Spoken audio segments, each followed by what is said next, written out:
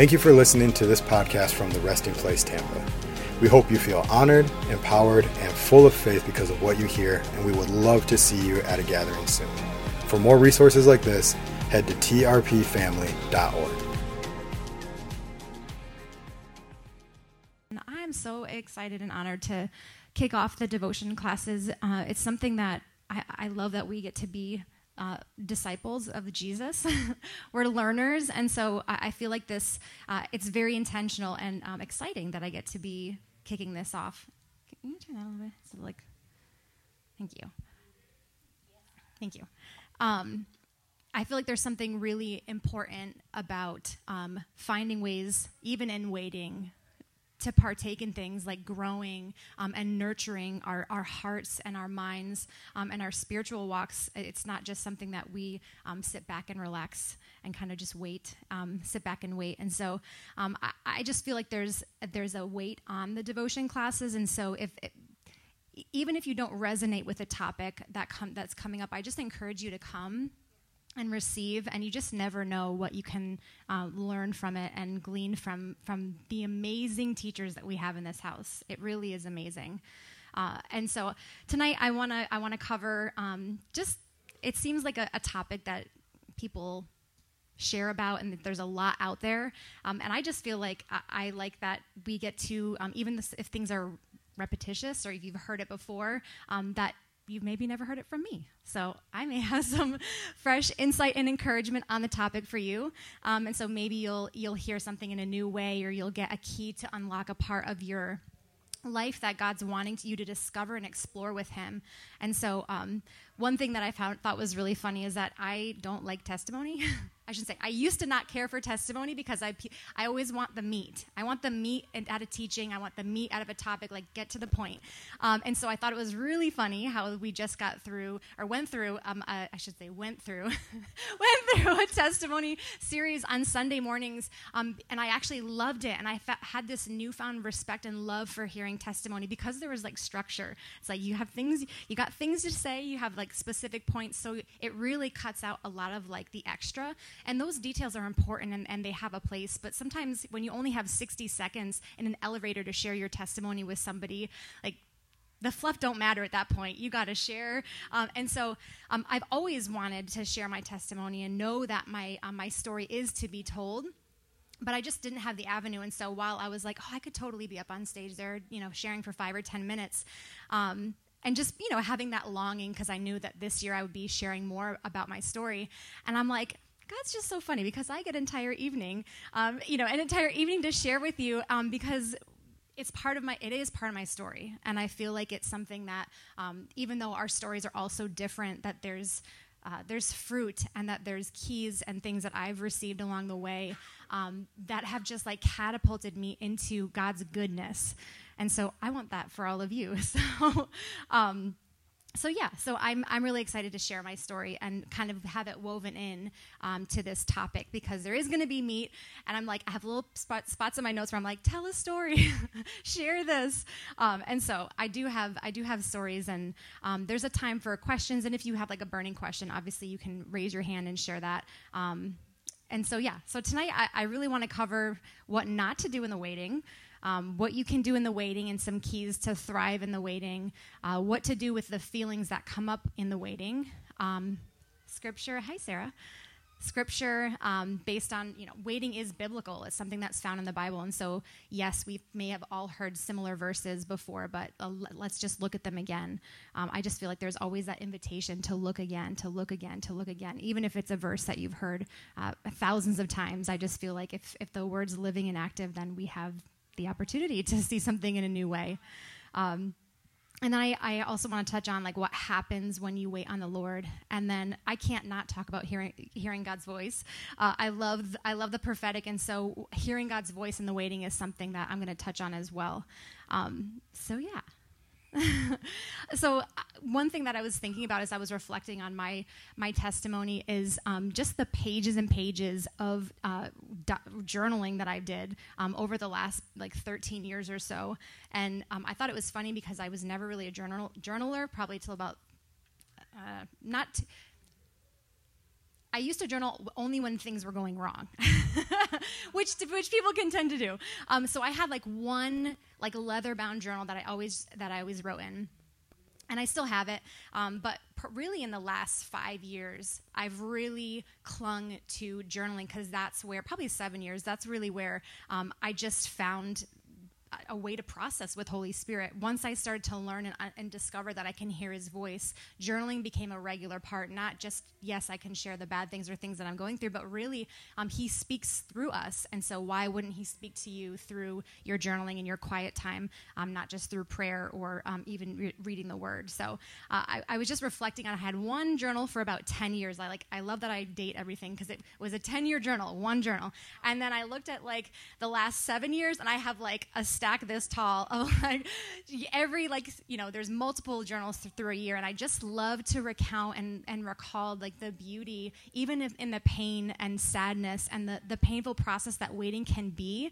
You get to look back and reflect on your own growth, my own growth, my relationship with God, my relationship with people, how hearing his voice changed my life. And he even showed me the seasons I was in my writing, and you can go back. I'm like, oh, I remember that season where, yes, there could have been waiting, but he really does give you strategy in your quiet time and as you journal. And so sometimes I just want to encourage you, if you're not a journaler, or if you have been, that there's no right way to journal. I don't write like, dear diary, this is what's going on today. Sometimes it's literally bullet points, like little bullet point thoughts that come to mind, or sometimes it's a prayer, or sometimes it's just whatever you write. And if you've never done like unscripted writing where you like set a timer and you just literally write whatever thoughts will come to your mind, it is powerful and something that I would encourage you just stretching yourself in and doing. Like I said, he showed me strategy on where to spend my time and my energy, especially in the hard, long waiting seasons. He showed me where the community was. He showed me what being in quiet time looked like with him during some of those times, and showed me strategy for my businesses. And so hearing the voice of God through journaling was something that got me through the time of waiting. And as I grew in hearing the voice of God, my hunger for the prophetic, because of my story, my situation, grew so much. I was like, well, if I can hear God, I know I've been hearing God, surely he has strategy for me. Surely he has direction for me. Surely there's hope for me. And so I just went after the voice of God, especially in those times. And so if you're desiring to grow in the prophetic, I encourage you to attend the Activate workshop that we have going on. Actually, it's next Saturday, and we have them every month for the next few months. And so they are an amazing place where you can just feel encouraged and be around a safe community to practice hearing his voice. And I'm actually teaching alongside of Tracy next Saturday. So I'm really excited about that. So I found revelation and keys in my own waiting, and so I get to share some of those things tonight. So is that okay? Yeah. Yay. Okay. One of my favorite quotes that I really just leaned into during my season of waiting is that learning to wait on God is one of our greatest privileges. I just got to let that sit for a second with you guys, because it often feels so opposite of that. Learning to wait on God is one of our greatest privileges. And every season and situation has so many layers to it. There's not a one-way direct line in your season. That there's so many things to uncover, and God's training me and training you, and that not a moment is wasted in the kingdom. And I just know that I know in my knower that there's so much goodness that can be taken from every single minute and moment, whether you're waiting or not. If God is outside of time, he can surely fill any space and moment with just fresh, like not just his love, but revelation and his voice. And so if we just open up our minds, and so to acknowledge the fact that he's outside of time. And so waiting, really, you kind of get your mind like melted when you're like, well, if he's outside of time, there's not, this moment doesn't really mean anything, but there's so much meaning in it, and you can go down that whole path. So why do we spend so much time worrying about the future? It's my life verse is Philippians 4:6. It just, leaning not on our own understanding. No, that's not the right one. That's Proverbs. Why would you fear the future? Don't worry about anything. but instead pray about everything. And it's just a simple, simple verse. But it's something that I've really always got to lean back on, because so much of our time is spent thinking about the future, and not just thinking about the future, but worrying about the future, worrying about your kids, your job, your financial situations, your marriage, your relationships. And how much time do we spend letting situations or people take up our brain space or our energy, whether that be good or bad? And so is it because we're trying to control the future, we're trying to control other people or our thoughts? And maybe we've just never been taught otherwise, that we don't have to worry, that we don't have to fear. We just may not know. And so I'm just thankful for moments of discipline when I've let other people or situations take up brain space, and the opportunities, even though it's sharp and stretching at times, we get to surrender ourselves again and again and again to the Lord and his voice, and his leading. And so we just surrender our thoughts. We surrender our thoughts to you. Oh, I hope you guys don't mind praying, because I love praying. We surrender our thoughts to you, God. That it's okay to wander, but we just come back to you, God. That you're the focus. Your heart is the focus. So we just surrender our thoughts to you right now, God. Oh, we surrender our lives to you, God. Oh. In the waiting, there's almost like a rinse and repeat kind of cycle that you can do. And I always just pause, and sometimes you just don't realize how much tension you're holding. And so sometimes there's a pause, and then you just have to just wait and ask God and listen. So I'm like, pause, ask, listen, and then you trust, and then you take a little step, and then you wait, and then you repeat. Pause, ask, listen, trust, step, wait, repeat. And it's just something you could, yeah. So a lot of times people are quick to worry, or they're quick to make a decision, or they're quick to assume negative intent with somebody, or assume the worst about a situation. And so instead, I feel like the first thing, even if it's a half-second pause, to just wait. And then you can ask those questions. All this can happen in like a nanosecond. It doesn't have to be weeks of, I'm going to pause and wait. Because sometimes, even if you listen, sometimes God speaks in the silence. And so I feel like listening, even in silence, even in stillness, you can rest assured. Sometimes you just got to step, and that's why I put that next step is step, because even if you don't hear anything, I feel like there's something in stepping towards something, and then you know the voice of the Lord, because we're wired to hear His voice, and so you know what instability or that ick feeling is. So then you can stop. So sometimes Tracy always says sometimes you have to go until you hear no. And so a lot of people will wait, and they'll waste time waiting because they're like, I haven't heard from God yet. I haven't got an answer. But it could be in that stepping that you're supposed to take. That way you can grow and be stretched in hearing His voice. And so I love that, and I've used that like as a rule in my life, that I will step, even if I'll wait, I'll pause, I'll ask, I'll listen. But then you kind of have that, like, do you find the grace? Once the grace is lifted from, okay, I feel like I'm waiting around, I feel like I'm not getting anything, then I just step towards something, anything, whether it's a conversation, seeking wise counsel, whether it's stepping towards an opportunity, whatever that might be, if it's a job, just stepping towards it, and then knowing and trusting that the Lord would never lead you somewhere wrong.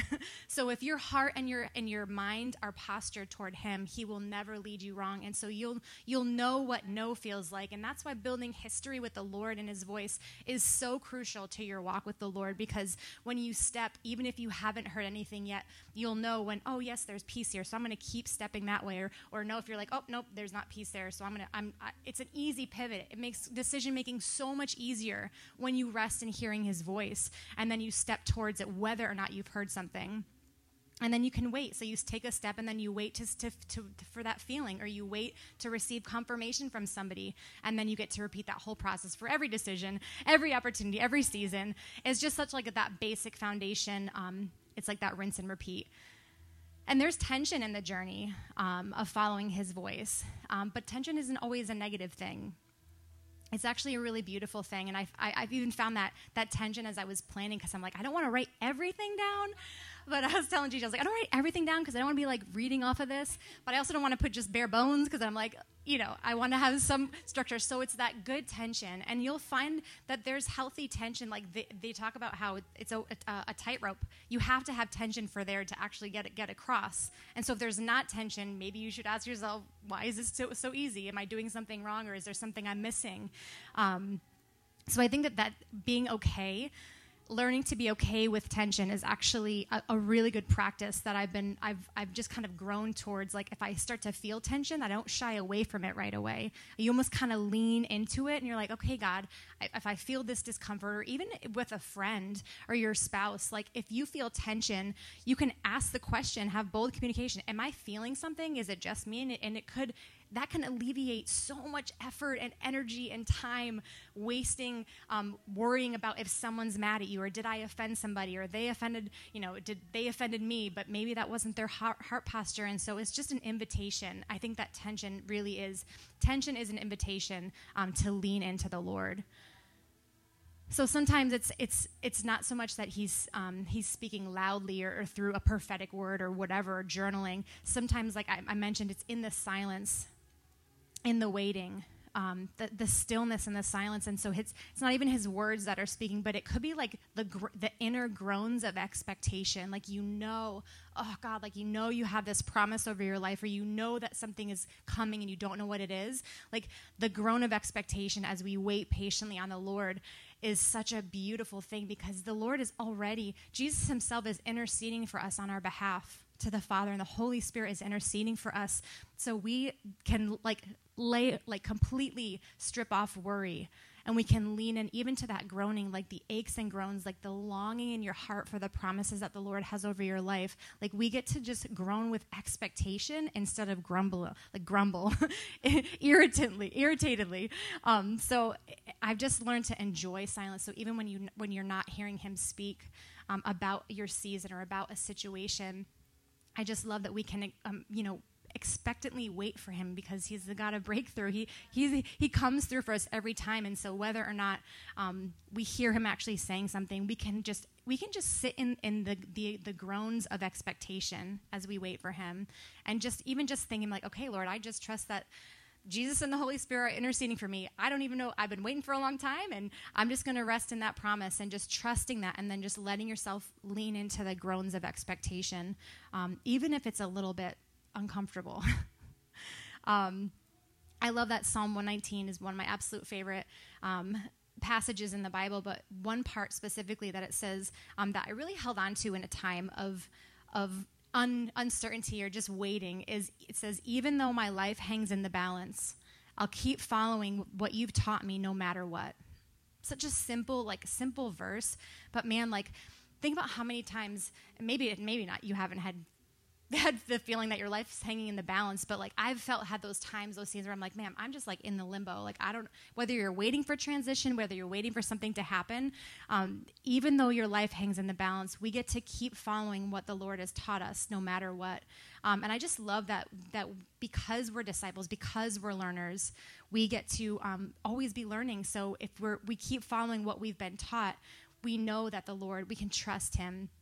And so your life can hang in the balance, but we'll trust him and continue to follow him and be faithful to follow him no matter what.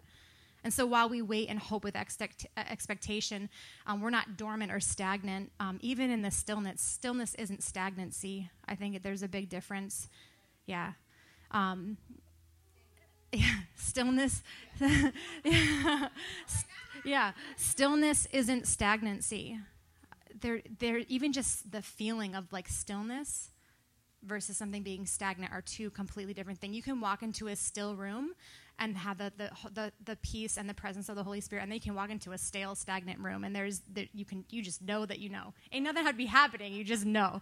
You just feel it. I'm so thankful for this, for our feelings and our spiritual senses, because we get to pick up on those things. So if there is something stagnant, or if there is a room or a situation, we can have authority and power to change that and shift that. And I think that that's so powerful. We're so powerful. If people knew, that they can wait with hope and expectation, and shift what's happening around them, even if they're not seeing their promises fulfilled yet. And so Psalm 119, like I said, is really a resting place for me and for your hearts. It's a heart and a map to the guide that we need to guide us through each season, whether you're in waiting or if you're questioning things. It's just such a great passage, and I just encourage you to go through that in your own quiet time. It's so beautiful. I love the Passion Translation, and that verse, or that entire passage really encouraged me when I was waiting. I need to remember to tell a story.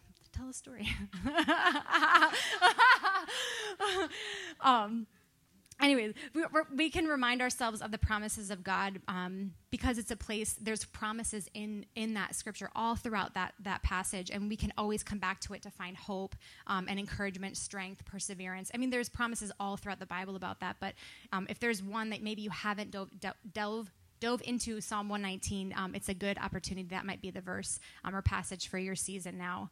It's so good. It's so good. There's so many good nuggets in there. And so it brought nourishment to me. It brought strategy to me. And it really did. It gave me breakthrough to know how to pray, to know where to rest, and to know where to have my focus through a time of uncertainty.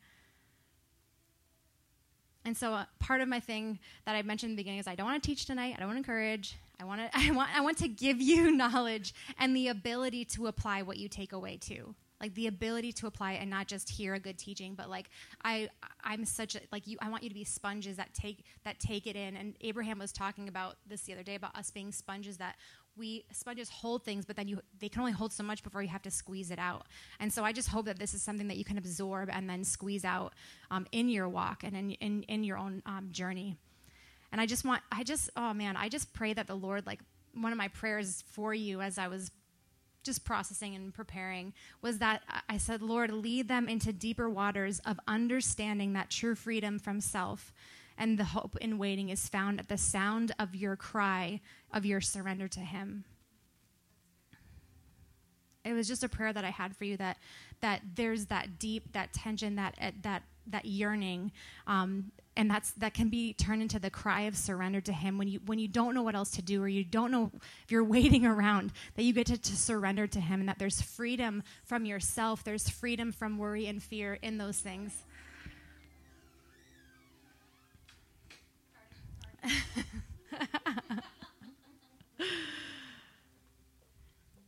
So learning to wait on God is one of our greatest privileges. I just can't get away from that. Like, how do we change our perspective when we're waiting for something, when we're waiting for a promise? It's a privilege to wait because we get to know the Lord in such a new way. We get to see sides of his face that we haven't seen before. And so whether you're waiting on direction or clarity or answers or healing or breakthrough or just change in your life, I just feel like this is a call and an invitation to see your waiting as a great privilege.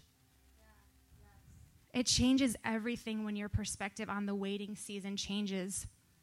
And so I want to talk a little about what not to do in the waiting. The obvious thing is not to do nothing. There's a difference, like I said, stagnancy and stillness. And don't do nothing. Yes, you can sit still and actively wait. And I actually looked up part of the definition of active is engaging or ready to engage. And so even in doing nothing, you can actively be waiting on the Lord.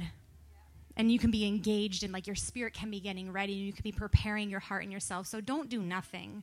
Don't ignore the fact that you're waiting. Don't ignore what promises God has spoken over your life. If you're waiting for healing, don't not do anything and just saying, no, I know God's going to heal me. Yes, that's true, but don't do nothing about it. Don't complain. We're told not to complain, and that can be hard. That can be very hard. It's easy to complain when you're waiting and when you've been waiting for a long time, or if you're on a deadline. You know, like if you kind of have to make a decision, it's easy to be like, it's easy to complain. It's very easy to complain, and there's a difference between sharing where you're at with a trusted friend or in community and complaining and gossiping. There's a big difference, and if you have those kind of that close circle, I always like to.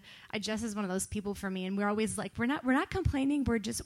And it's not even venting. you're really processing. Sometimes you truly do need to process with someone. I'm an external processor, and so I will process with the Lord and with Holy Spirit, but then there's those times where I'm like, no, I just need to get this out. I don't even need any advice. I just need to get it out. And in that too, sometimes you'll find revelation and answers, and just you'll feel better. So if you're not looking or searching for a solution or speaking solution when you're sharing, then most likely it's complaining. Some other things not to do in the waiting is striving or stressing.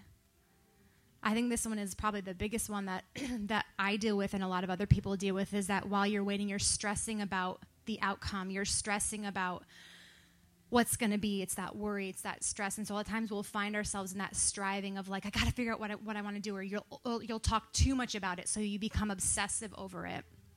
That kind of falls into that striving category, is obsessing over something, obsessing over trying to figure out what's wrong with you or what's how to fix the situation. I would not, there's just finding the pace of the Lord in the season of waiting, I think is really important. And so if you find yourself in that striving, that stressful state, that state of overwhelm, that is not the Lord. So if that's what's happening, then then it's like your instant like red flag, or just your little ticker mark to be like, oh, I need to take a step back. And why am I striving? Why am I stressing about this? A lot of times it is just fear. There's the fear of control, fear of the future. The other thing not to do is rush ahead. A lot of times it's easy to rush ahead and make a decision. Rushing ahead just because you haven't heard anything, I think, can be something that people can get caught up in doing in the waiting, is that even if they think that they hear something, this has happened to me, where you'll think you hear something or you think you heard the right thing, instead of just waiting on the Lord, even after you've received direction and strategy, is that I rush ahead and I'm like, oh, well, he told me this, so I'm just going to go this way, without asking for the plan or what else he's saying about it or the timing of it.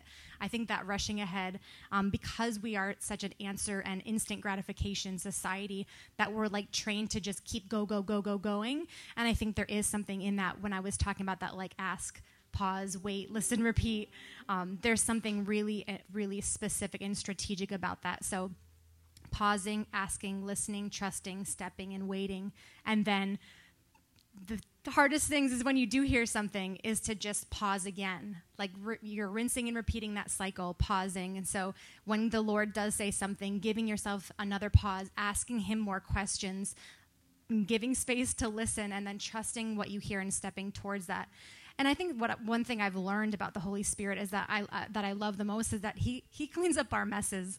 So sometimes if we do rush ahead, I just feel like he's so faithful to clean that up. And we have accountability too. So I've had to go back to people and apologize for misspeaking or mishearing the Lord, and truly just taking responsibility because I rushed ahead. And now I know better.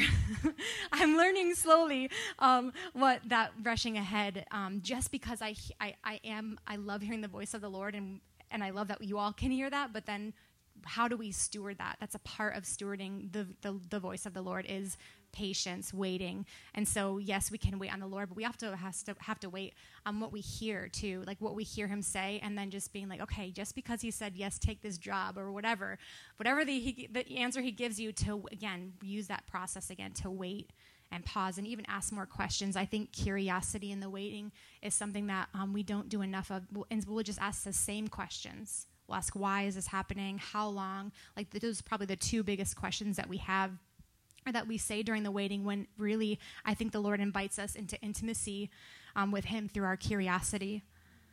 And so asking him questions, maybe asking him something different. Maybe tonight you'll start asking things in a new way. And I have some questions for you towards the end that you can use in your quiet time. Maybe that may be questions you haven't asked yet about your season. Another thing of what not to do in the waiting is to fill the time. Just filling the time with, I don't even want to say unhealthy things, but with things. So even if it could be something good, may not be God's best.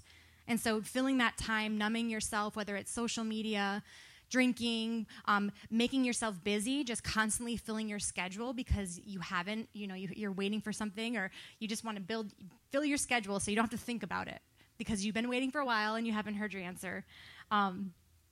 That's personal story. Okay, I keep forgetting to share part of my story, but this is a good one because I realized I am divorced, and I didn't ever expect myself to be 35 and divorced, but here I am.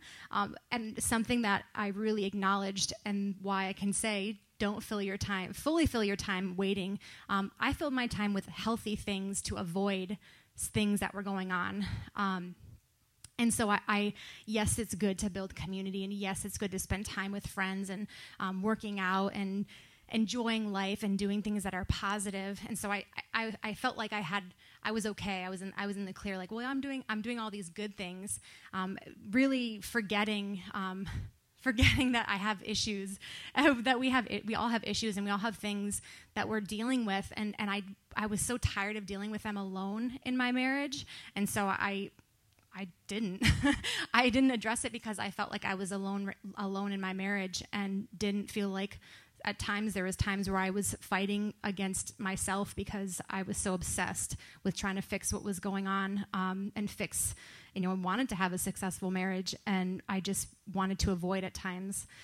And there's tons of theories about attachment styles, and avoidant is one of them. And I noticed myself falling into that because it was like over 8 years of being together with my ex-husband, and not realizing that I was avoiding some of the biggest red flags that could have been avoided a long time ago. And so filling the time, so asking yourself the question, if you're in a season of waiting, how are you spending your time? How are you filling your time? Are you doing things like nurturing your spirits, spending time in community? Yes. Are you spending time with the Lord? Like, not letting yourself be so quick to just check it off of your box in the morning. Your weekly or your daily routine is that quiet time, but maybe it's requiring you to spend or switch up your quiet time. Maybe you go somewhere differently. Maybe you start at a different time. Maybe you journal a little bit differently. Maybe you sit in a new room or something. The Lord He can bring a lot of goodness even if you just wait, and do things instead of doing things, really focusing on what the Lord is saying for the now. One thing, I put the wrong thing in. Wrong one. Okay. Another thing that I think is important that we do is acknowledging feelings that come up in the waiting.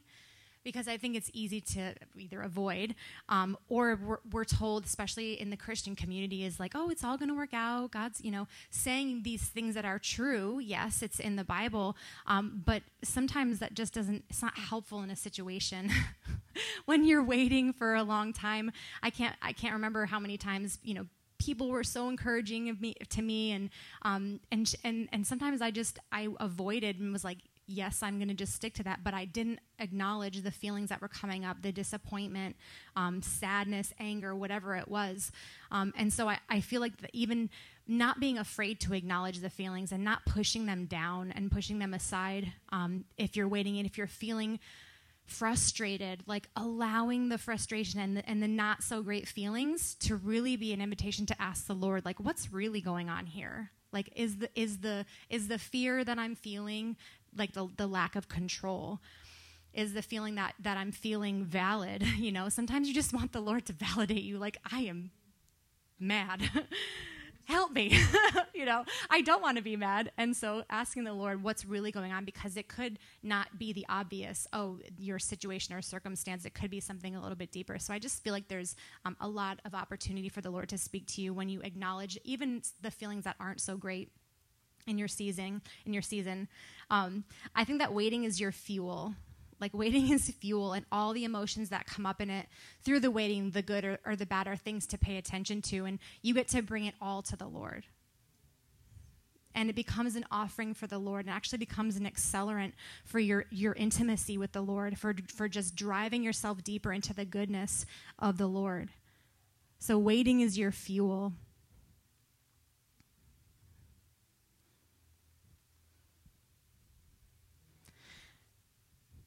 So making it a little more practical, yes, those are things that you shouldn't do. So what should you do in the waiting? I call it actually like to call it actively waiting, or engaging, or be ready to engage in what God has for you. And worshiping him for who he is while you wait, I think, was one of the most powerful tools for me. I think a lot of us love worship and enjoy it, but especially during seasons of waiting, I think it can be easy for us to focus even in our worship, like focusing on like battling and warring in the spirit for the solution or the strategy, when really the worship should be about who he is and acknowledging who he is while you wait. That was something that drastically changed the way that I worship, especially during the seasons where it was 5-6 years into my marriage and I still hadn't seen breakthrough, even though it was spoken over me and promised to me. It changed the way that I worship. So instead of this posture of desperation for change, it was just that posture shift of acknowledging who the Lord is, and your situation begins to shrink, I think, and there's something to the saying that, eyes off the problem, eyes on the promise. There's something to that, and I've clung to that verse, or that, not verse, but should be a verse in the Bible, a quote that I heard at TRP like long time ago, that really just changed how I viewed the situation. So your focus can be so narrow, and you forget all the other things that are going on and the people who need what you carry. If you're so focused on the problem, you're forgetting the people around you who need what you already carry.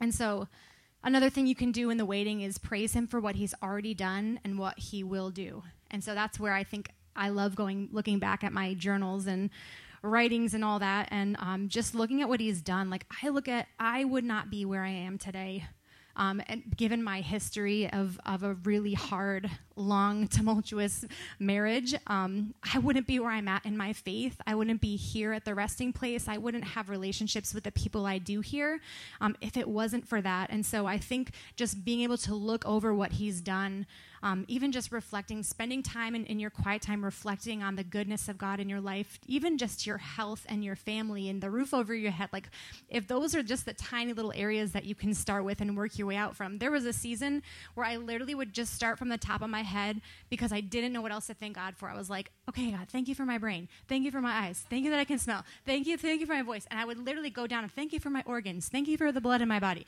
Like, I literally had to just start thanking God for those things because I didn't feel thankful outside of that. I didn't know what else to thank God for because I didn't see it. And so that really changed the way that I looked at the Lord, and I was able to praise him and worship him and acknowledge him and his goodness through a really long time of waiting. Something else that you can do in the waiting is celebrate others when they experience favor, and using it as like a deposit into your future. I think Chris Valentin said something similar to that, and it really just spoke to me that I can often find it really difficult to celebrate other people if I'm going through a really hard time and seeing them prosper or have favor, and I'm like, well, what about me? Like, I know, it can be so, it's actually really liberating to celebrate others. When you can just lay down what you're waiting for, and you can celebrate others. And truly, I've had to ask the Lord to help me in that area because it often feels very unnatural to me. I can, those feelings of whether it's envy, jealousy, irritation, whatever it is, you're like, good for them. I'm so happy for you. Congratulations on that, is celebrating others. And that's something that I've really kind of been heaven bent on in this season of my life is spending time with people who have marriages that I value and that I look up to, and celebrating that for them, because I want that for me. I want that for me in my future. So I'm using it as deposit into my future, to celebrate others. And if others are, have a job or a great opportunity or making more money than me or have a better car, whatever it is, like, I just feel like I've really been making it a practice to celebrate others when they're experiencing good things or favor. And another thing that you can do in the waiting that we'll talk a little bit more about is beholding him and learning what that even is. And it's in the Bible, and maybe you're hearing it a lot. It's been something that's been on my heart and highlighted to me since the beginning of the year. truly just diving into, learning and beholding the Lord a practice so it becomes a lifestyle. So it's not just something that you do during worship or in your quiet time, but like it's a lifestyle that I'm beholding the Lord even now. And so I really want to talk a little bit about that in a little bit. Another thing that you can do in the waiting is practice and growing in hearing his voice, which I already kind of touched on. And there's so many opportunities and ways to do that. Another thing that you can do in the waiting is building. And so what are you building? Are you building community? Are you building your business? Building up your family, building up your savings, whatever it is. I feel like there's an opportunity to build while you wait. That helps take your mind off of, sometimes of the waiting or how long it can feel. That building something, putting your hands to something, getting things done can actually be really, like the smaller goals can really be helpful. Cleaning out your closets, going through your clothes, like those things are making room, and you're building that space for the Lord, for the new thing that God's doing. Another thing that you can do in the waiting is growing in loving God and loving others well. Learning to celebrate and love others well, I think, is something that we often forget about when we're in a really hard season, because our problems can seem so daunting and all-consuming. And so I think even just asking the Lord where you can grow in loving him better and loving other people better, I think that's it's so easy to, even with your friends, talk about what's going on. If it's a long season of waiting or whatever you're going through, or sickness, or a job opportunity that you're waiting to hear on, I think it's easy to always have that on your top of mind. But sometimes I think just taking the focus off of the problem or the waiting season and learning to love others well, like really truly learning to love others well and grow in compassion. I need to grow in the area of compassion. And so I've asked the Lord to help me, because I want to love others well and love them then good. So then I can, when my breakthrough does come, like I'm already equipped with a lot of things that the Lord's wanting to teach me and show you through those seasons. And so learning to love him and love others well. Another thing is stewarding well the work that's in front of you while you're waiting. So whether that's your career, your family, your marriage, your friendships, businesses, whatever it is, like stewarding well what's right in front of you. Because like I said, if there's something going on, if there's a situation or a circumstance, or it is that all-consuming, it can affect your relationships. It can affect your work.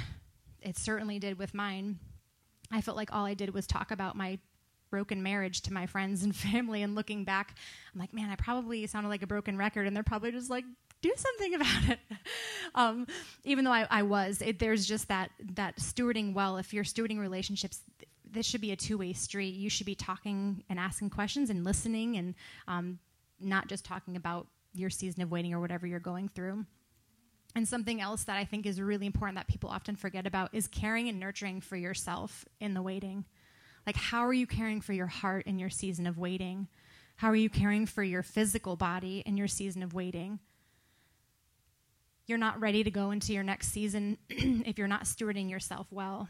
And so you're doing things like caring for yourself, and whether that's eating better or working out or even just going out for a walk or spending time, whatever you have to do, whatever you consider self-care and nurturing for yourself, for your body, for your mind, for your spirit, it's so you can be the best you in the next season or in the breakthrough for yourself and for those around you and those that you're called to impact. So if you're letting your health slide in the waiting season, or because you don't know what to do and you just kind of letting yourself go, you're not going to be able to bring your best self into that season of breakthrough, into the healing, and impact the people you're called to impact if you're not caring for yourself now. And so that's a really good question to ask the Lord. Like, are there any areas that I'm not caring for myself well? It might be food. I love Taco Bell. I love it so much. Taco Bell, it's my guilty pleasure. Yeah. Taco Bell, yeah.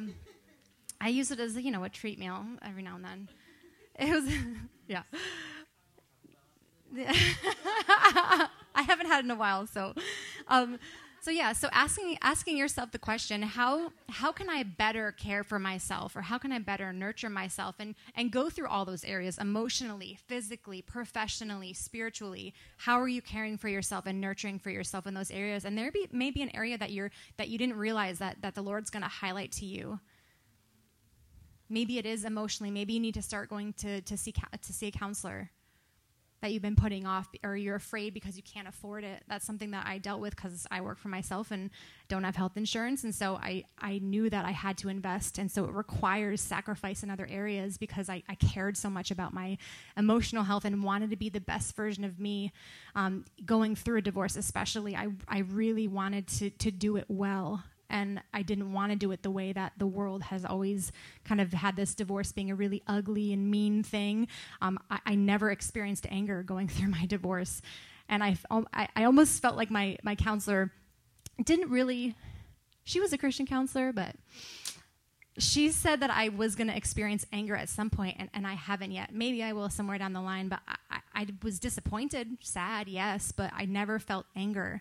And I feel like I can at least pay attention, but I can also not play into the game or play into the standard of what waiting can look like. So whether it's going through a divorce or a financial turmoil season, like it doesn't have to look like what the world shows you or what's been modeled to you. I was I am not doing this divorce ugly. It's something that I think gave me peace. I'm going to share a story. The night before my ex-husband called and told me that he wanted divorce, I had a dream. And I had a dream that I was looking at my phone, and I got a text from him, and it said, "It's over for good, and it's not your fault." And then he hung up. Or the phone went out, and I woke up. That was the night before. And so when I actually got the call the next morning, I wasn't, it was like, okay. I wouldn't smile, certainly didn't smile through it, and I was just like, okay. And I think he was expecting something really like a scream, I don't know. God showed me. And so I think God, like paying attention to your dreams is a way that the Lord can speak to you and can prepare your heart. He prepared me for that moment in such a quick, 2-second dream. Like he prepared me for that. And so I think just something that we can do is to steward our dreams well, like our night dreams and our daydreams and those fleeting thoughts, like writing them down and not dismissing them. So one of the last thing that we can, that I wanted to touch on that you can do in the waiting is surrendering. Surrendering your agenda, surrendering what you think it's going to look like, surrendering what you actually feel like you're waiting for. Like if you're waiting for a specific opportunity in a job, maybe that's not even the job the Lord has for you. And so surrendering that in order for you to experience all that God has for you, even in the waiting, you have to have space, I think, for the Lord to move and breathe. And we're not called to put him in a box. And so, yes, he wants our whole surrendered self, but he wants our whole yes, but he doesn't want perfection. So, of course, it's like a constant or continuous surrender, an invitation to surrender, whether that's surrendering your finances or surrendering your marriage or surrendering your timeline, surrendering your dreams, and trusting that, yes, God knows the desires of your heart and knows the dreams that you have for yourself.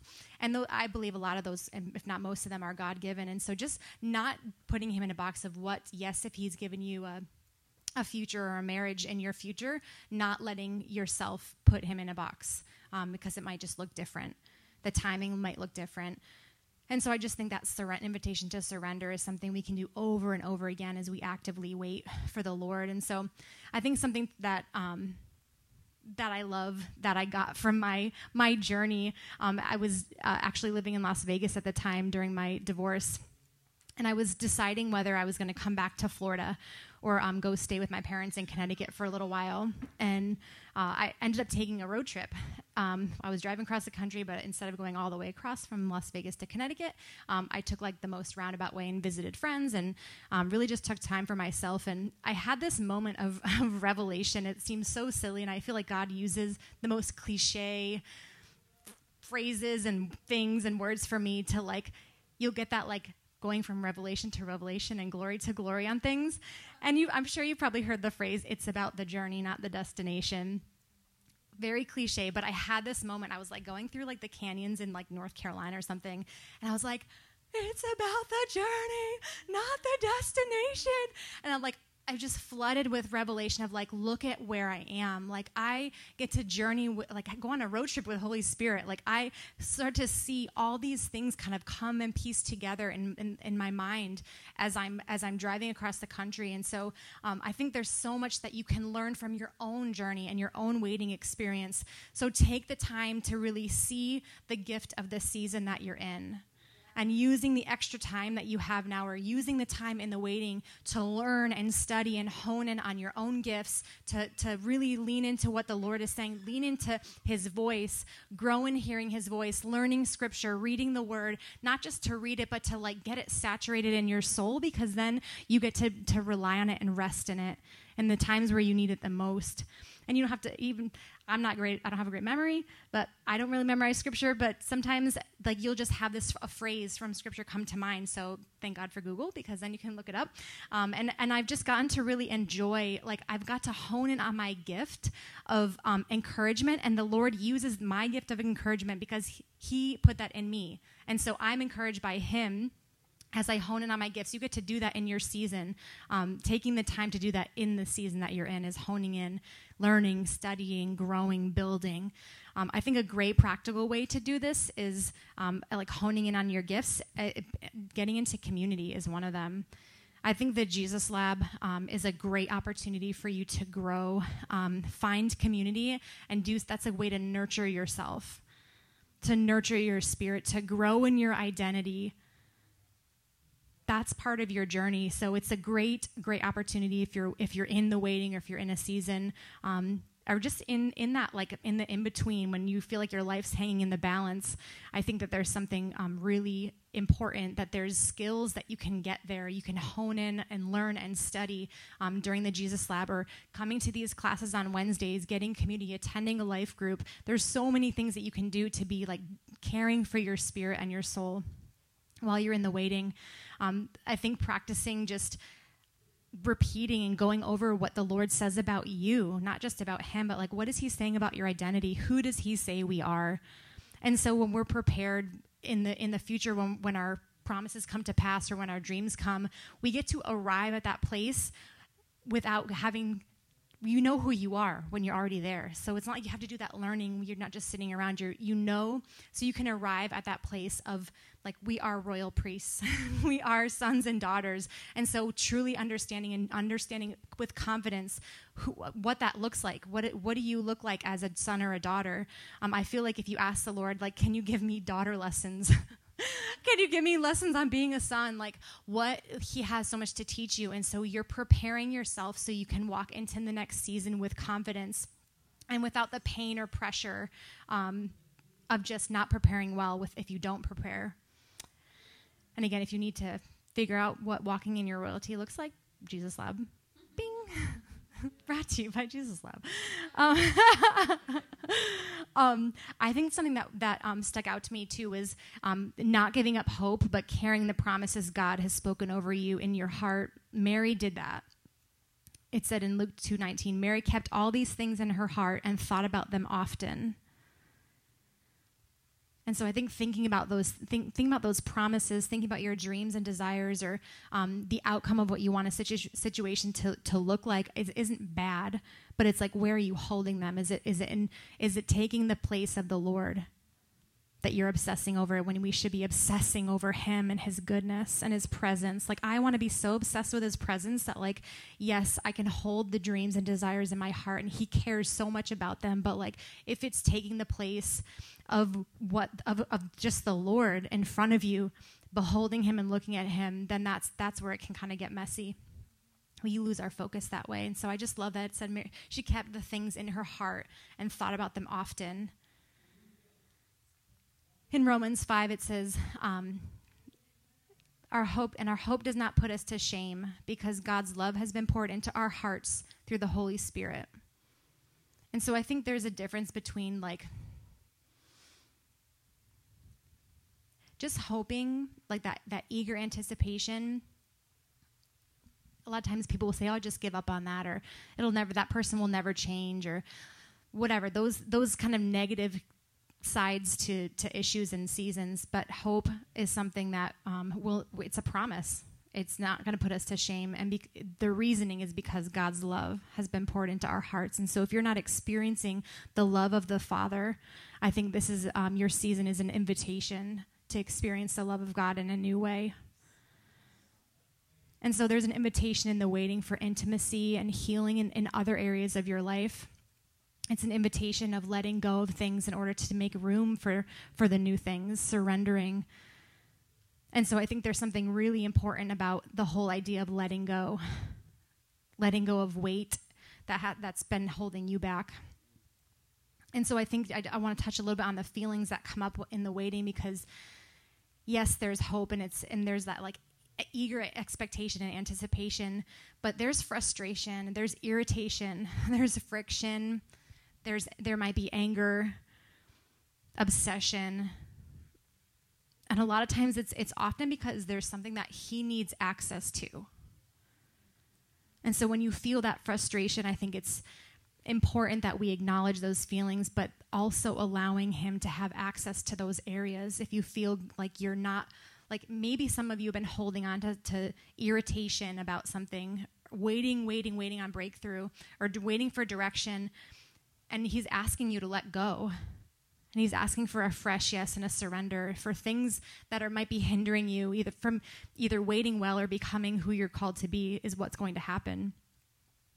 And so asking yourself the question, God, what do I need to let go of in order to receive or hear the thing I'm waiting for, what you have for me? And you might not like what you get. You might not like what he highlights to you. Maybe it is starting to take care of your body well, and that requires you to get up in the morning and go to the gym. Maybe it requires of you stepping out of your house, of your comfort zone, and spending time with people who deserve your time and who want your time, but you don't want to give it to them because you want a little pity party, or you want to just go home and sleep. So I think just asking him the question, what do I need to let go of in order to receive or hear the thing I'm waiting for and what you have for me? And so that act of surrender, throwing off the weight. Hebrews 12:1, it talks about being surrounded by a great cloud of witnesses, and says, therefore, since we are surrounded by so great a cloud of witnesses, let us also lay aside every weight and sin which clings so closely, and let us run with endurance the race that is set before us. I love that, because another version says, therefore, since we are surrounded by such a great cloud of witnesses, let us throw off everything that hinders and the sin that so easily entangles, and let us run with perseverance the race marked out for us, fixing our eyes on Jesus, the pioneer and perfecter of faith. For the joy set before him, he endured the cross, scorning its shame, and sat down at the right hand of the throne of God. Consider him who endured such opposition from sinners, so that you will not grow weary and lose heart. So we have direction here to look at the life of Jesus in our waiting, that we can ask him what we need to throw off, what's hindering us. Like, Lord, what is hindering me from being the best in this season? What's hindering me from stewarding well the things that you've called me to do? Is there, asking him those questions and being open and willing to receive the answer. You can experience the fullness of what he paid for in the waiting. The fullness of what he paid for. Maybe you just need to ask him what he paid for. He didn't just come to forgive your sins. We're here because he wants to give us an abundant life on earth. So we don't have to be wearily waiting to go to heaven. We get to experience the fullness now.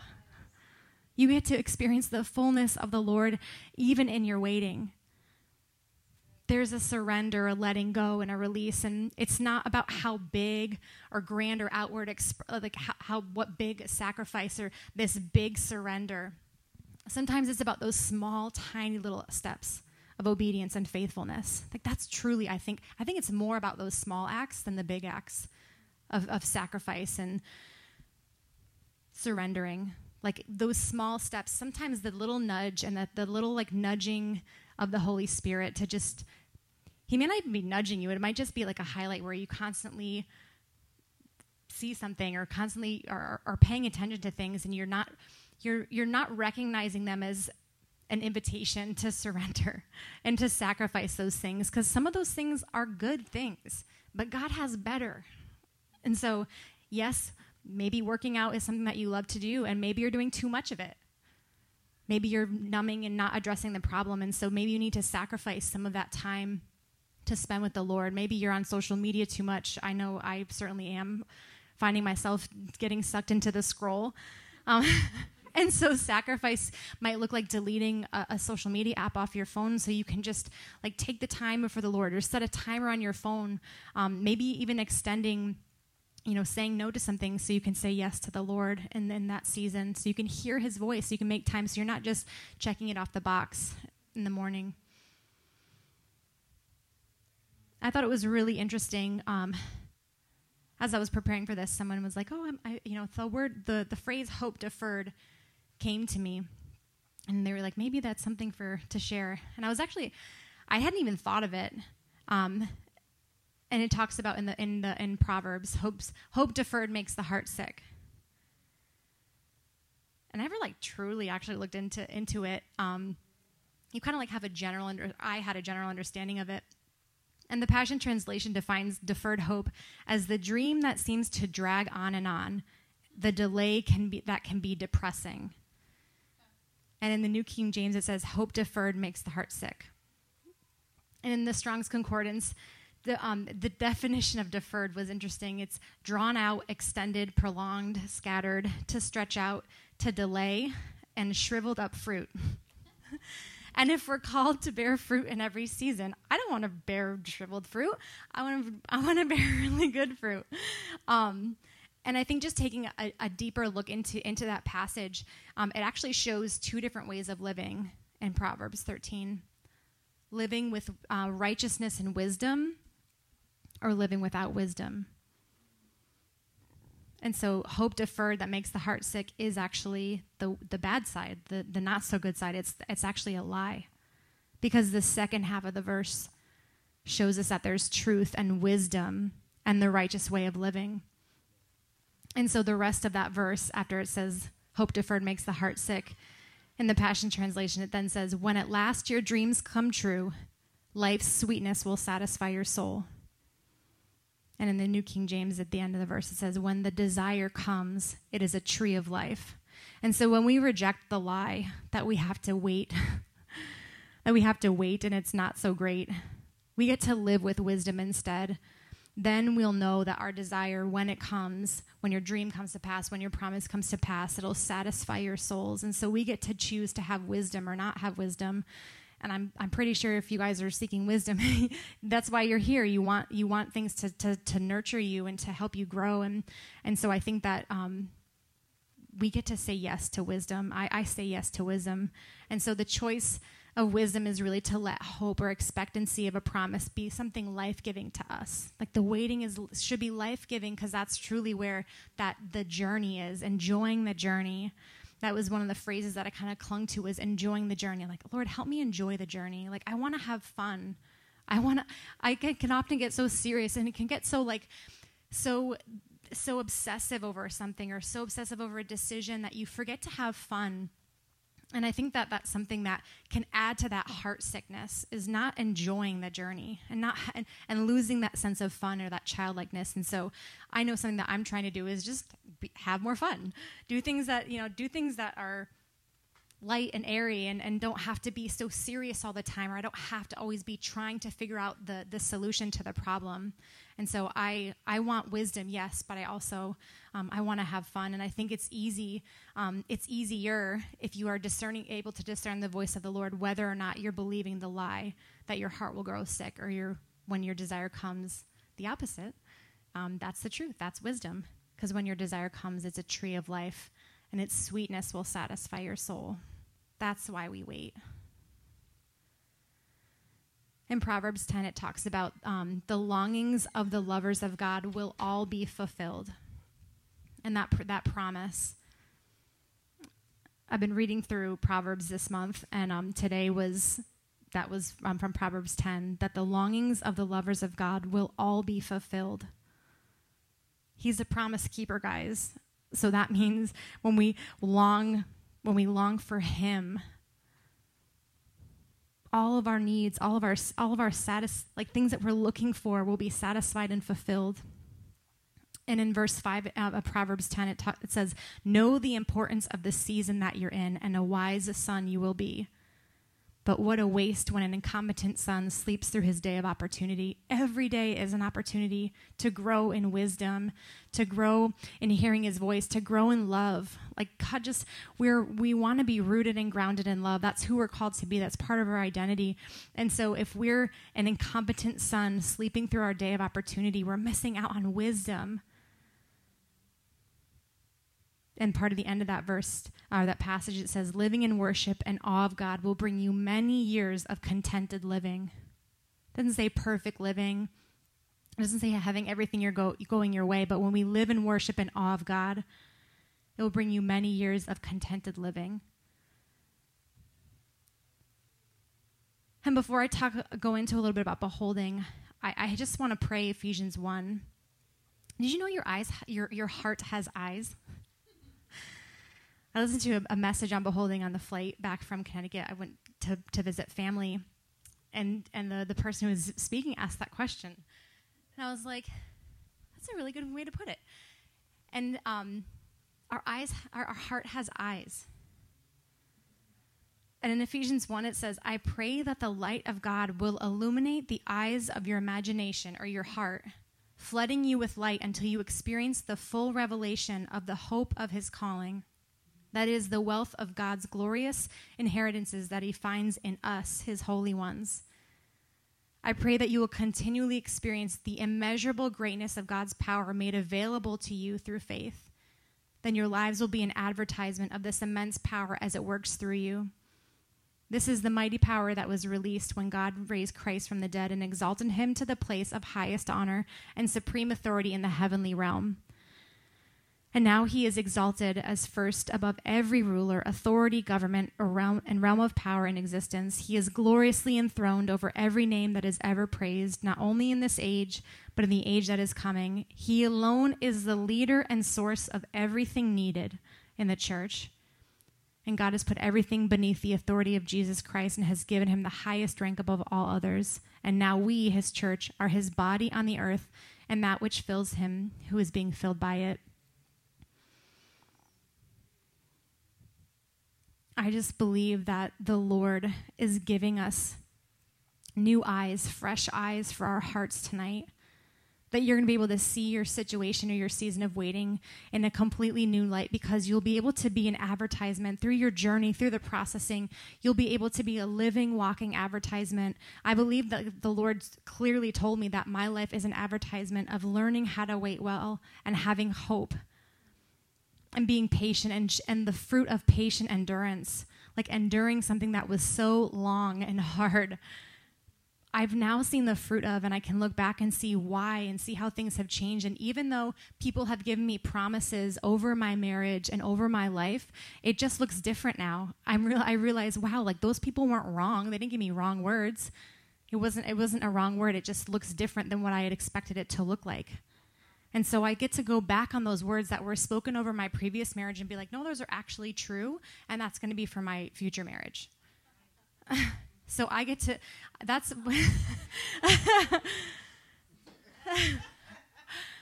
so I just believe that the words, like the words that you've received, like those are things that to cling to and to ask the Lord about.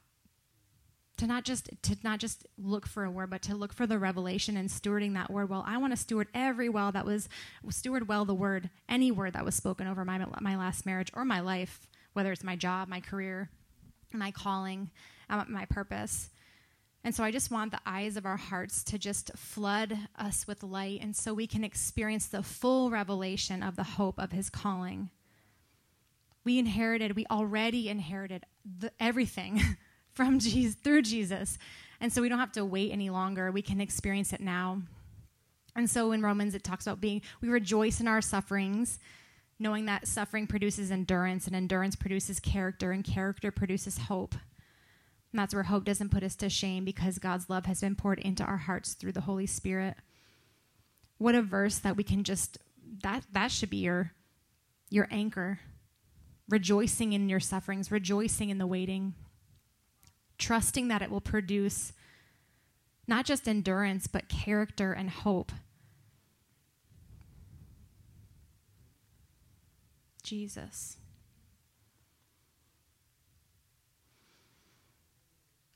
Psalm 27 says, wait for the Lord. Be strong and take heart and wait for the Lord. I don't think it's a coincidence that he put in there twice. It's in the Bible often. And so there's something to waiting for the Lord. I love the Passion Translation version. It says, don't give up. Don't be impatient. Be entwined as one with the Lord. Be brave and courageous and never lose hope. Yes, keep on waiting, for he will never disappoint you. There's another promise. He will never disappoint you. So if you're experiencing disappointment, you get to ask the Lord, like, what is truly going on there? Why am I experiencing disappointment? Jesus waited even knowing, he waited well, knowing he was going to die. Like, he waited well and he stewarded well his life here on earth. And so he's the perfect example of what to do in the waiting. He led others. He devoted himself to the Lord. Like, he's just the perfect example for everything we need, but specifically with waiting. And so when you wait on the Lord, strength and faith and hunger rise and are renewed. Curiosity grows. You gain wisdom in the waiting. But they who wait for the Lord shall renew their strength. They shall mount up with wings like eagles. They shall run and not be weary. They shall walk and not faint. So if you're feeling weary, if you're feeling like you're faint, if you're feeling discouraged, we get to wait longer. We get to wait because we know our strength will be renewed. If we're promised that we go from glory to glory with the Lord, that's where we get to rise up and mount on wings like eagles, trusting that that's what happens. The wisdom that we'll gain, the fruit that you'll gain from your season of waiting.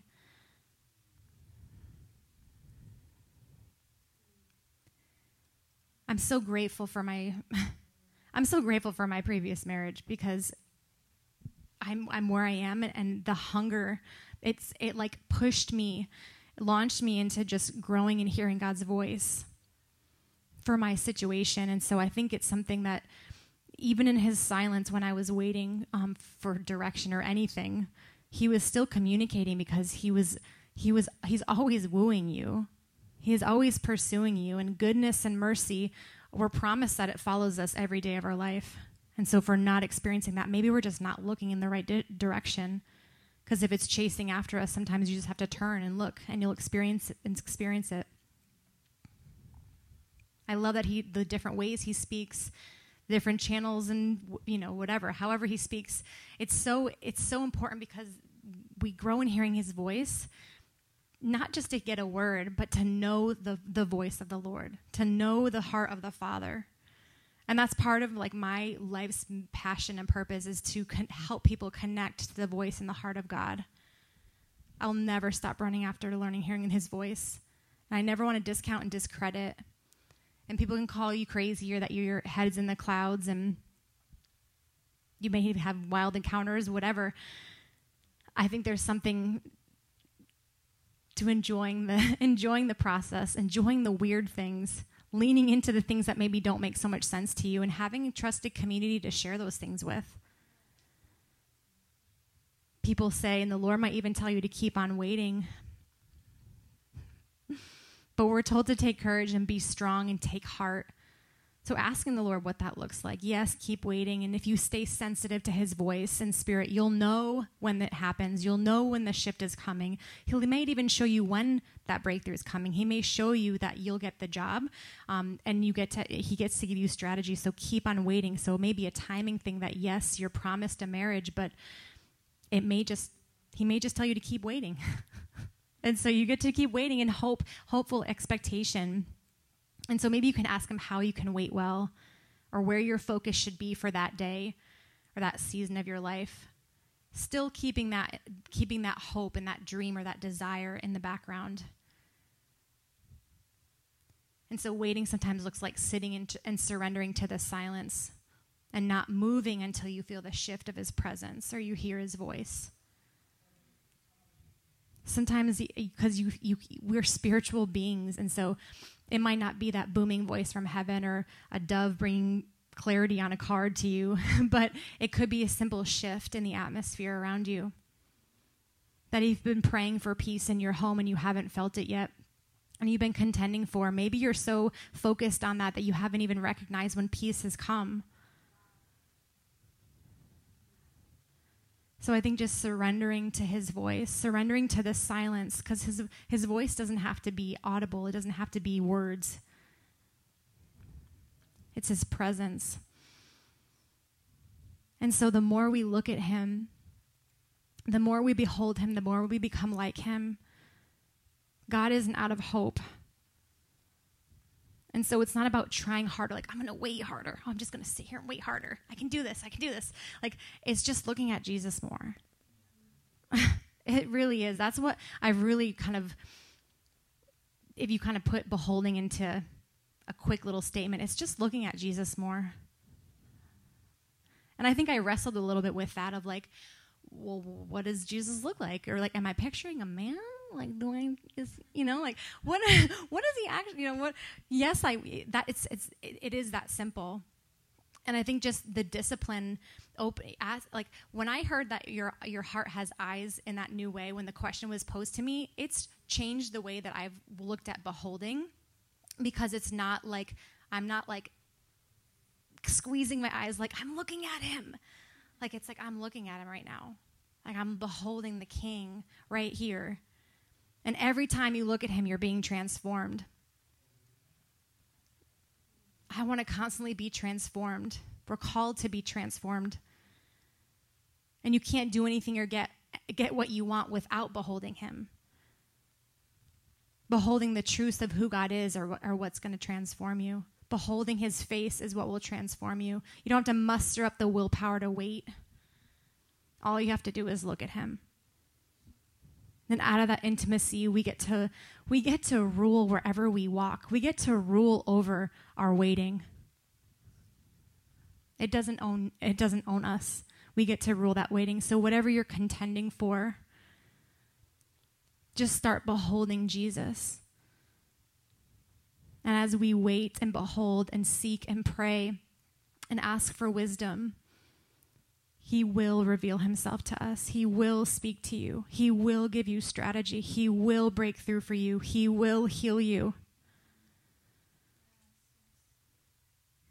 We can trust him. We can turn to him. We can turn to other people. He's with us as our intercessor and will bring us through into the fullness of God. That's what he promises us. He intercedes for us. He's interceding for you right now for your situation. Jesus isn't intimidated by your issues or by your season of waiting. He doesn't get discouraged. He paid the high price for you, so he won't leave you hanging. Like, that is something, if that's one thing that you take away, like, he paid the high price for you. So he's not just going to leave you hanging high and dry. He's the perfect leader. He is wisdom itself. He's purity. He's guidance. He's everything you need. He doesn't see the waiting as a waste of time. Oh, it's such a beautiful invitation. Jesus. The pressure or the tension or the waiting should drive you into him, deeper into him, him in you. You in him. So the waiting should make us hungry. It should make us so disgustingly, desperately hungry for the presence of the Lord. And so if you just think about beholding as like looking at him, let it get you curious. Because I have no idea. I'm like, I don't know what I'm trying to look at. Like thinking of the picture of what Jesus might look like. I just started to get curious. I'm like, Lord, what does it look like? And sometimes he would just show me his feet.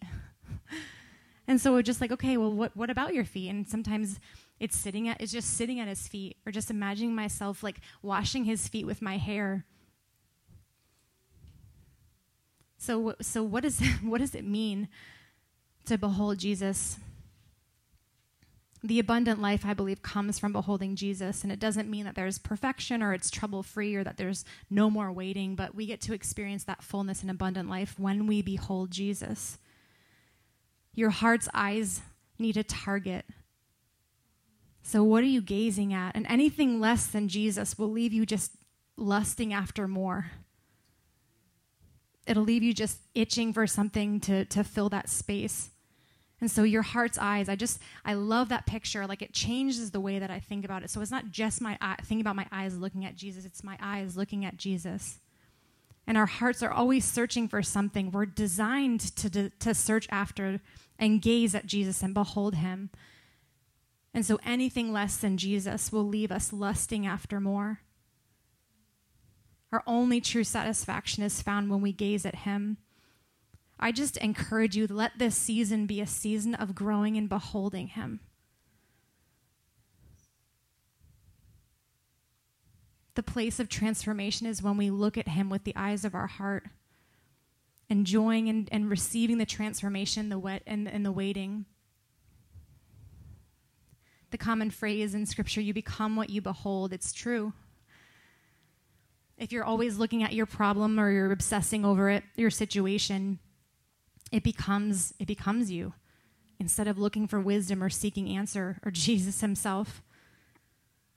So let beholding be a lifestyle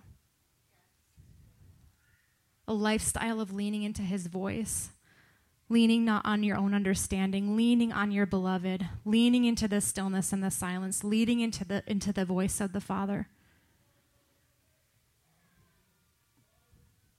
It's a lifestyle, and so I just feel like I want to just invite us into a time of just beholding the Lord.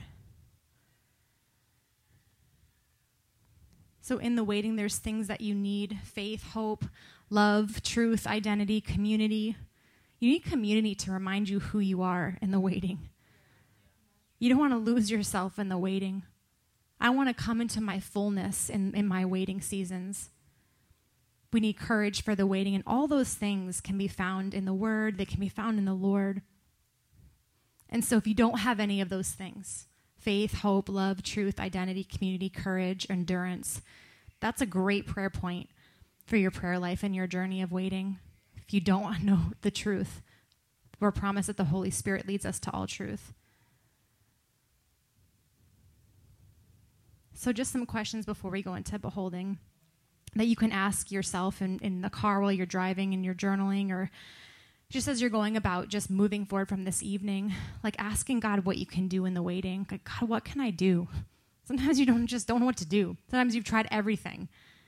I felt like I tried every stinking thing in the book to try to fix my marriage, and there was actually nothing I could do except or to change what was going on. I could change me. So God gives you direction. So ask God what you can do in the waiting. What do you need to let go of in order for the thing that you're waiting for to come through? There's things that some of you guys need to let go of. Some of it's fear, disappointment. What is he saying for the now? Not the future. What about now, God? Sometimes my journaling prayer prompt in the morning is like, God, what are you saying now? Because he's always speaking something new. So maybe stop asking him, when is this going to happen? And just asking, what does he want to say now? God, what do you need me to know now? Some of you may need to ask the Lord, what do you think of me? Or what do you think of this situation? Or what do you think of my marriage? Or what do you think of my relationship? Or what do you think of my job? Or what do you think about this opportunity? Maybe you need to ask him what the promises are over your life. And maybe ask him where the focus for whether it's today or in your season should be. I think that we'll be surprised sometimes. We've been so hyper-focused on what's going on around us that God's wanting to give you a focus for your season. Sometimes he'll give you a word or a phrase or a scripture for your season. And I just think that those are some really good questions that you can start to ask the Lord if you feel like you're out of questions or if you've been asking the same thing over and over again. As I was praying, for tonight. I saw, I had a vision of tiny boxes, the Lord giving you each tiny boxes. And he's giving you a word for your season of waiting. So whether you're waiting for a marriage or waiting for a breakthrough in your finances or your health, that you get to open that box and discover what he's written on it. He has a gift for you. And so as you behold the Lord, you can ask him, even just activate that by just putting your hands out and asking the Lord. Just asking him what's in the box. What do you have to say about my season of waiting?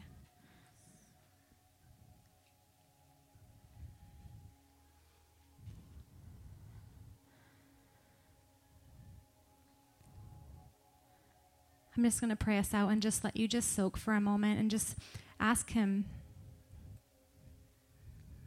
Father, I thank you for the courage to wait well.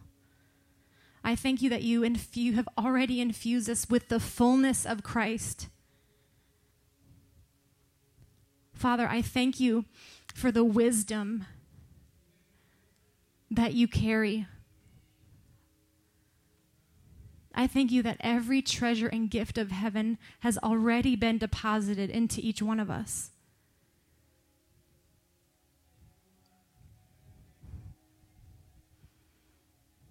God, I just thank you for the keys in your word, in your written and spoken word, God. Everything we need is found in you. So as you take the box from the Lord, what does it look like?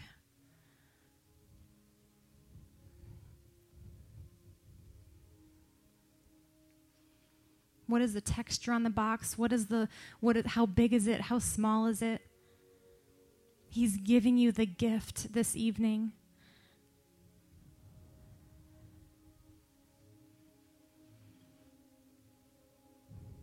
This is the word for your season.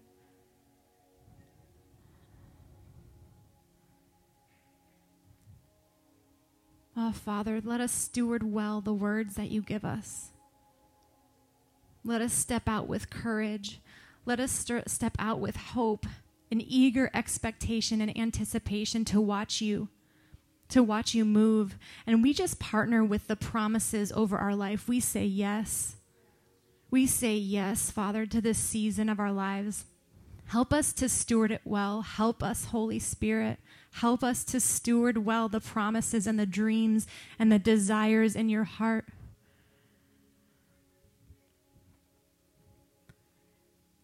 And Father, I just impart the grace to become and to be transformed in the waiting.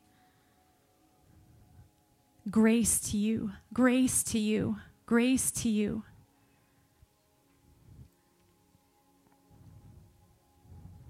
I speak peace, the heavenly peace that surpasses our understandings, to wrap around each one of you in your season of waiting. Whatever it is you're waiting for, I bless your season.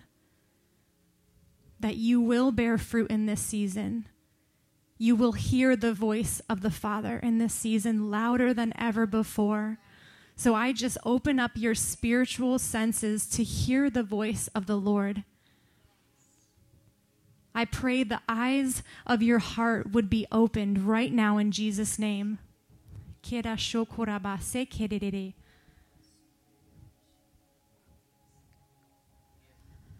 We say yes. We say yes, Lord. We say yes. We lean into the waiting. Dreams come alive and be revived right now in Jesus' name. Your marriage is not too far gone. Your children are not too far gone. Your dreams and desires have not been forgotten by the Lord. Your healing has not been forgotten by the Lord. He doesn't look at your bank account the way that you do. So I just speak favor. I speak favor over this season of your life, favor over your relationships in your community. And I just speak a richness to your quiet time and your intimacy with the Lord, that you would begin to see a new side of his face, that you would behold him in a new way this season, that you'd be so undone by the love of the Lord, so undone that you wouldn't be able to stop thinking about it, that your hearts would long and ache for him. And we love you, Father. We love you, and we trust you. We trust you. Would you just tell him that you trust him? I trust you, God. I trust you. I trust you with my future, God. We trust you. We trust you. We trust you. And we love you, Father. And we just walk forward with boldness into this season of waiting. Thank you that you're the great encourager. We trust you, God.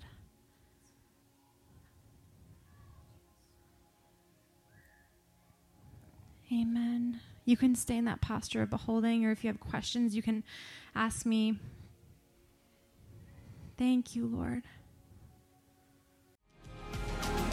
Thank you for listening to this podcast from the Resting Place Tampa. We hope you feel honored, empowered, and full of faith because of what you hear, and we would love to see you at a gathering soon. For more resources like this, head to trpfamily.org.